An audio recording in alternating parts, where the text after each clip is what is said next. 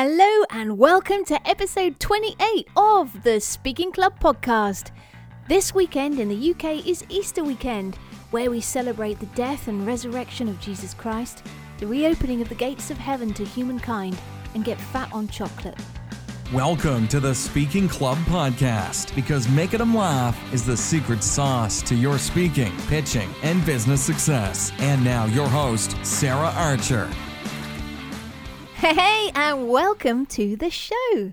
I thought this would be a good place for the second show on humour, because being able to see the funny side is a great tool for increasing your resilience and well-being, and it's also really useful for making technical data more engaging, which is next month's theme.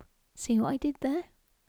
Well, out of the gate, I want to say that if you haven't listened to the first show I did on humour, which was episode 19, then you might want to hop on over and listen to that one first, and I'll put the link in the show notes for that. Well, now in episode 19, my aim was to show you why humour is great for speakers, experts, business owners and leaders, and to give you what I believe are the comedy essentials. But as I said in that show, there was more to share on this topic, and here we are.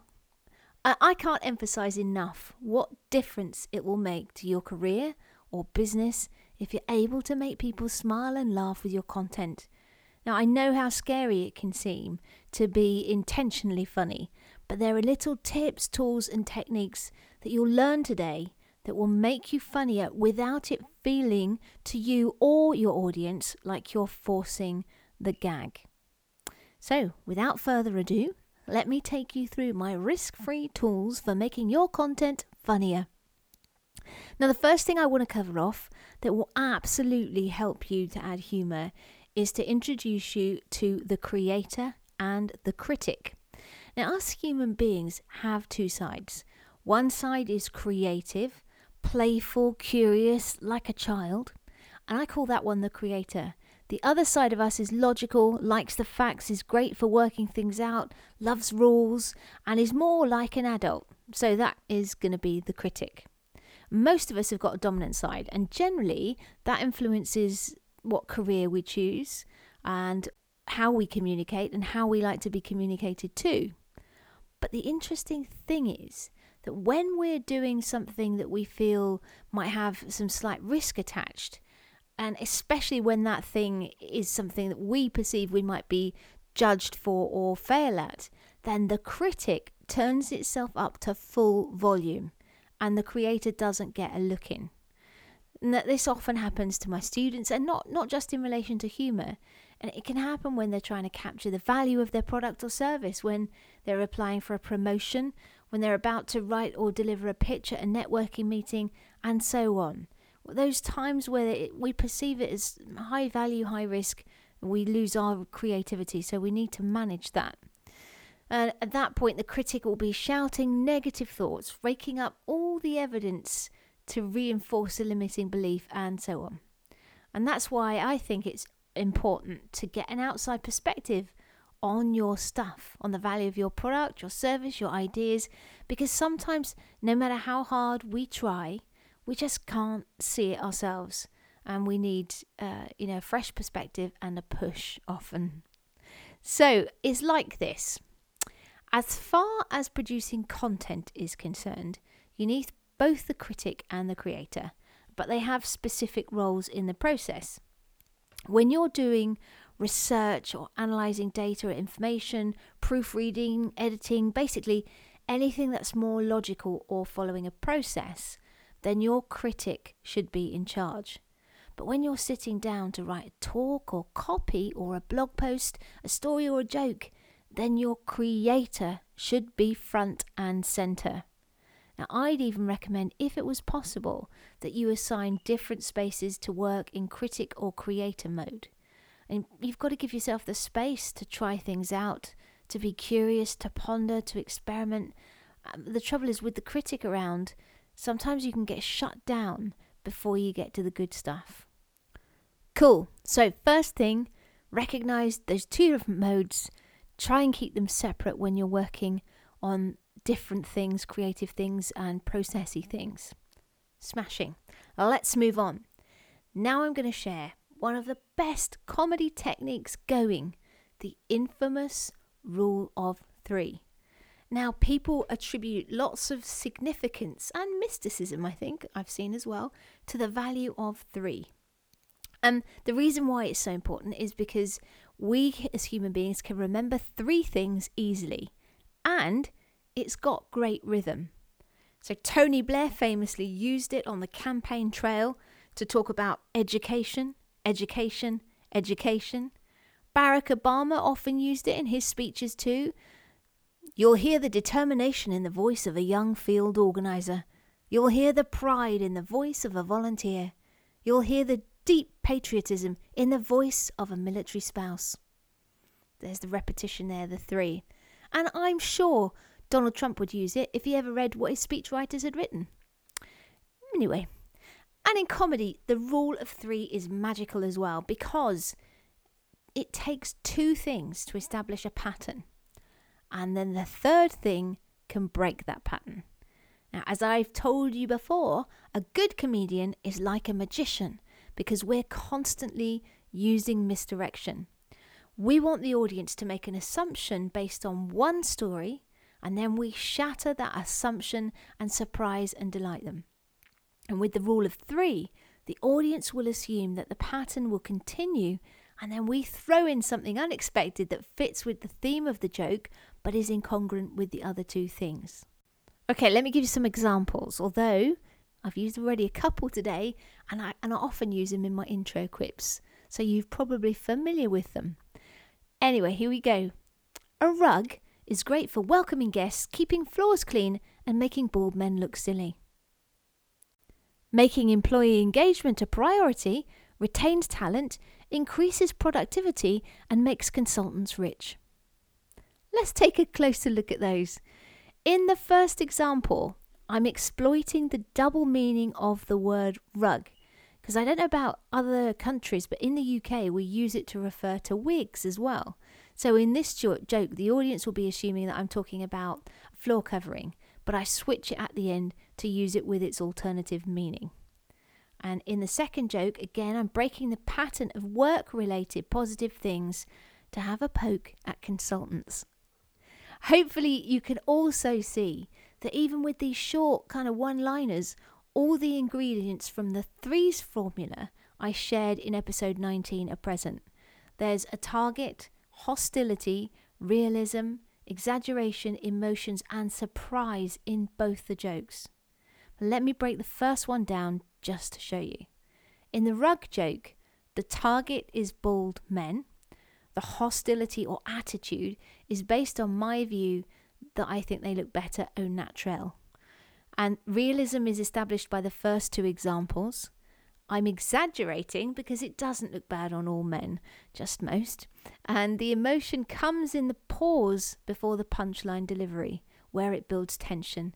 And the surprise is obviously breaking the pattern. So there you go. That's an easy technique that you can use in your talks, in your copy, in one-to-one conversations, anywhere really. If the thing occurs to you, you can use it. And it's particularly good for data jokes. For instance, you could say, what does this data tell us? Normal thing, funny thing. Smashing. Okay, let's move on to what you can do to make your jokes or stories more amusing after you've written them. First of all, you need to keep them brief and punchy. Remember, you're not writing a novel. You need just to give your audience enough information to get the picture in the setup and make the target assumption if it's a joke. And just generally keeping the setup to a story is brief is a good idea. And to quote the bard, brevity is the soul of wit. Next, you've got to get specific. As I've mentioned before, the comedy is in the detail. The comedy is in the detail. You need to get really specific where you can. So, for instance, if you're describing someone's expression, you could say, Sarah looks surprised. Or better would be to say, her eyebrows shot up higher than SpaceX.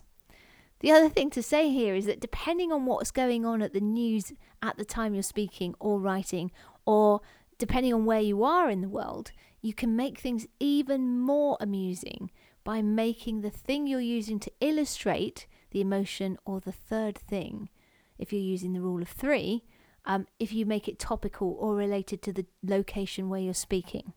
So, with the example I just used, SpaceX is relatively topical, but based on what's going on today in the news as I record this episode, I might say, her eyebrows rose higher than CNN's ratings after Stormy's interview. Or, for location, I live in the southwest of England, and this could be slightly edgy, but it covers both location and happens also to be topical. I might say, her eyebrows shot up higher than if her partner had proposed a romantic break in Salisbury. Which is absolutely a beautiful place, but probably not the destination of choice while they're still collecting nerve gas samples. Brill, let's move on. So the next thing you can do to make your content funnier is talk about specific characters, and ideally make them personal to you. These days, no one wants to hear about two men who walked into a bar. They want to know who the men are, and again, you can make these jokes even funnier if you use relatives, even if they're made up. Comedians always making relatives up. It's fine. It's allowed. Celebrities, you can use celebrities. They can be funny. Or by permission, if you're speaking at a company exec might work if they're up for it. And the bar, for instance, if it was two men walking into a bar, the bar could be local to where you're performing. And I promise you, if you use local references or topical stuff, the sort of value of your material goes up. People really appreciate that you sort of seem to be in the moment. Oakley dokley. The next thing I want to tell you about is quoting wherever possible. And what I mean by this is that it's funnier if you can use dialogue. You've probably heard both speakers and comedians do this in the past, because dialogue brings stories to life. It enables you to show the emotion and also to add like an accent or a way of speaking that makes it funnier. So if your story includes an exchange between you, for instance, and a child, then you can crouch when you're being the child, which is also a funny image and goes to the last sort of penultimate tip I want to give you, which is to create pictures or cartoons for your audience. So if you are referencing a child, maybe it's not dialogue, but you're just talking about a child, you can gesture with your hand showing someone smaller than you. Or if you're talking about the glass ceiling, for instance, you're doing an equality talk, reaching upwards, pointing is a purposeful movement that makes your content more relatable and engaging. The bottom line is it's always better for an audience if you show rather than tell.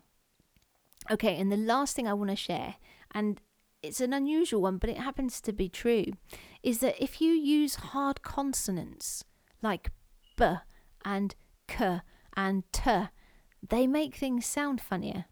I don't know why. You'll just have to trust me on this one. But what I wanted to do was to bring this all together by sharing a story by the speaker Jon Acuff. And he's one of the top US speakers, and he's known for being funny and entertaining alongside having strong ideas and content. So I'm going to play some audio for you where he's speaking at a Christian volunteer conference. I made sure it was good, clean material. And he's telling a story about a lady with a tambourine. I'll put in a link in the show notes to the talk so you can see how he physically characterizes the piece. But you'll definitely be able to appreciate the colour he brings to the story through his characterization and voice, tone, pitch, pace and volume too. So, have a listen to Mr. Acuff and the lady with the tambourine. And sometimes it's hard for me to find funny things to write about when it comes to faith and Christian culture, and other times a woman sitting near me at church brings her own tambourine to play.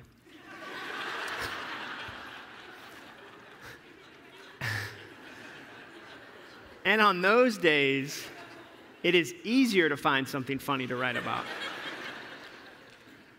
And so I'm in church in Nashville, and I hear some tambourining, which I think is the verb of that word.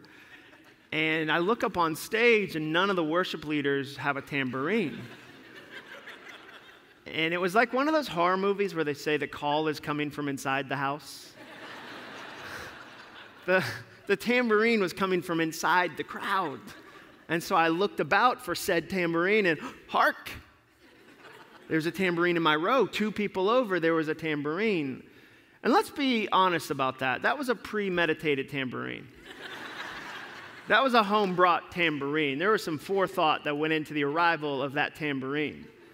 And I wish I could have been there in that moment, that morning when that woman was getting ready for church. Because on some level she thought, do you know what this church needs more of?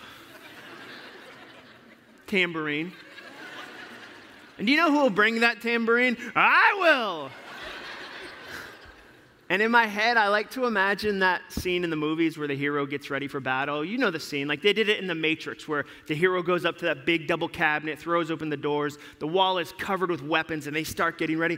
In my mind, she has that same double cabinet, but it's full of tambourines. And she walked over that morning, whipped open those doors, and said, "Who will ride into battle with me today? Oh, Silver Fox." Like, put it in her little tambourine holster. I'm sure they have those. They should if they don't. And then went to church that morning. And there was a college student next to me that I didn't know. I'd never met her before. And she had both of her hands over her mouth. She was convulsing with laughter. Like, tears were shooting out of her face.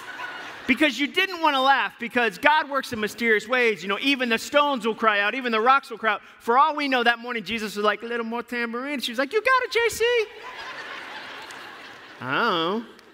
But so she held it together for a few minutes, and then finally she couldn't contain herself, and she said, I didn't know we could bring our own instruments.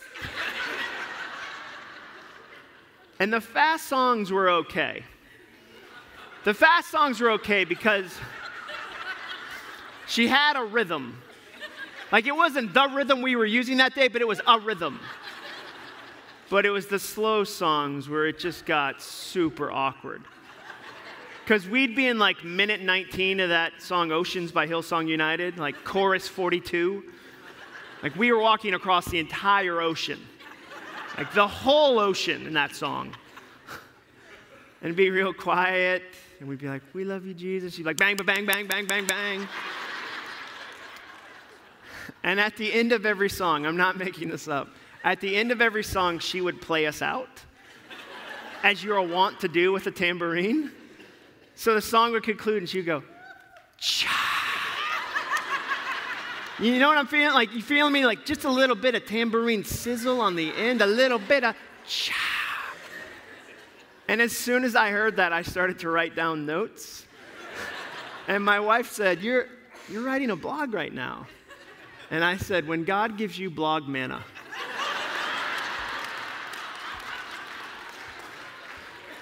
you receive it. That was great, wasn't it? And hopefully you could see, or rather hear, some of those things coming together in John's talk. So he was specific often, like in the naming of the tambourine, Silver Fox, for instance, in having tambourine holster. They're just a couple of examples I can think of. And then sort of, you know, again, with being specific with the girl who was convulsing with laughter, who had tears shooting out of her face, or whatever it was he said, something along those lines. And the way he was creating pictures, I would suggest watch the actual video if you can, just to see the sort of the physical stuff he does as well. But hopefully you saw how he brought it all together in the dialogue and everything. He didn't actually use rule of 3, I don't think, there, but he does earlier on in that talk use it, and I'm sure after that excerpt as well. But yeah, it was really good stuff, and I'll put a link also to his website, as he's written some really cool books as well. Okay, let me recap what I've covered for you in the episode. So firstly, I talked about the creator and the critic, and I just want you to remember use that in separate parts of the process, so that you can be as creative as you want, and also you get the benefit of that logical side of you when you're editing and you know, crafting the talk, if you like. And the same rules actually apply when you're rehearsing too. And I've got a freebie I've put together for you on a rehearsal process which enables you to sound really natural and engaging rather than like you've memorized a script. It will really help you learn your stuff so that you can be really confident on stage. It's a useful process. I use it myself to make sure that I'm really performing the stuff and getting people's attention. And you can pick that up from www.saraharcher.co.uk/rehearsal blueprint, or you can just follow the link in the show notes. Okay, so after Creative Critic, I covered off the rule of 3 and showed you how this technique can be used to make things funnier without it sounding forced. Because even if the last third thing doesn't work, you've still got a perfectly acceptable, 3 things relating to whatever it is that you're talking about. And I also showed you how you can make things topical or location related to get more comedy mileage. Then I explained how you should keep things brief and yet be specific, because the comedy is in the detail. And if we can make characters real and personal to you or known to others, either celebrities or, corporate execs or whatever, then that will also up the comedy ante. And lastly, we covered off using dialogue to allow more characterization and those hard consonants, which will bring everything to life and make it more engaging and entertaining for you and your audience. It will make it more fun for you to do this stuff. I was working with a client just the other day, and we put a really funny intro into her talk where she's acting out being an employee with a bad attitude, really just to sort of frame the talk, and I'm sure it's going to grab attention, and she really enjoyed doing it. It was a fun thing to do. Okay, well, that's almost it. I just wanted firstly to say thank you again so much for giving me your ears and attention. I really hope you found this episode useful and that you'll use some of the things I shared with you to spice up your speaking and your copy. Now, remember also, if you want to get some additional content, join the Speaking Club group on Facebook, where I'll be hanging out and doing more stuff, including some Q&A sessions. Okay, so don't forget to pick up the rehearsal process freebie. I really think it will help you. And also the link will be in the show notes for you, as I've said. And if you like the show, please leave a review or rating if you can spare a couple of minutes, and share the podcast with other people too. That'd be smashing. Lastly, from me, all I need to say is have a fantastic week, and don't forget to grab your life by the Easter eggs and get cracking. Thanks again. Bye-bye. Thanks for listening to the Speaking Club podcast at www.saraharcher.co.uk.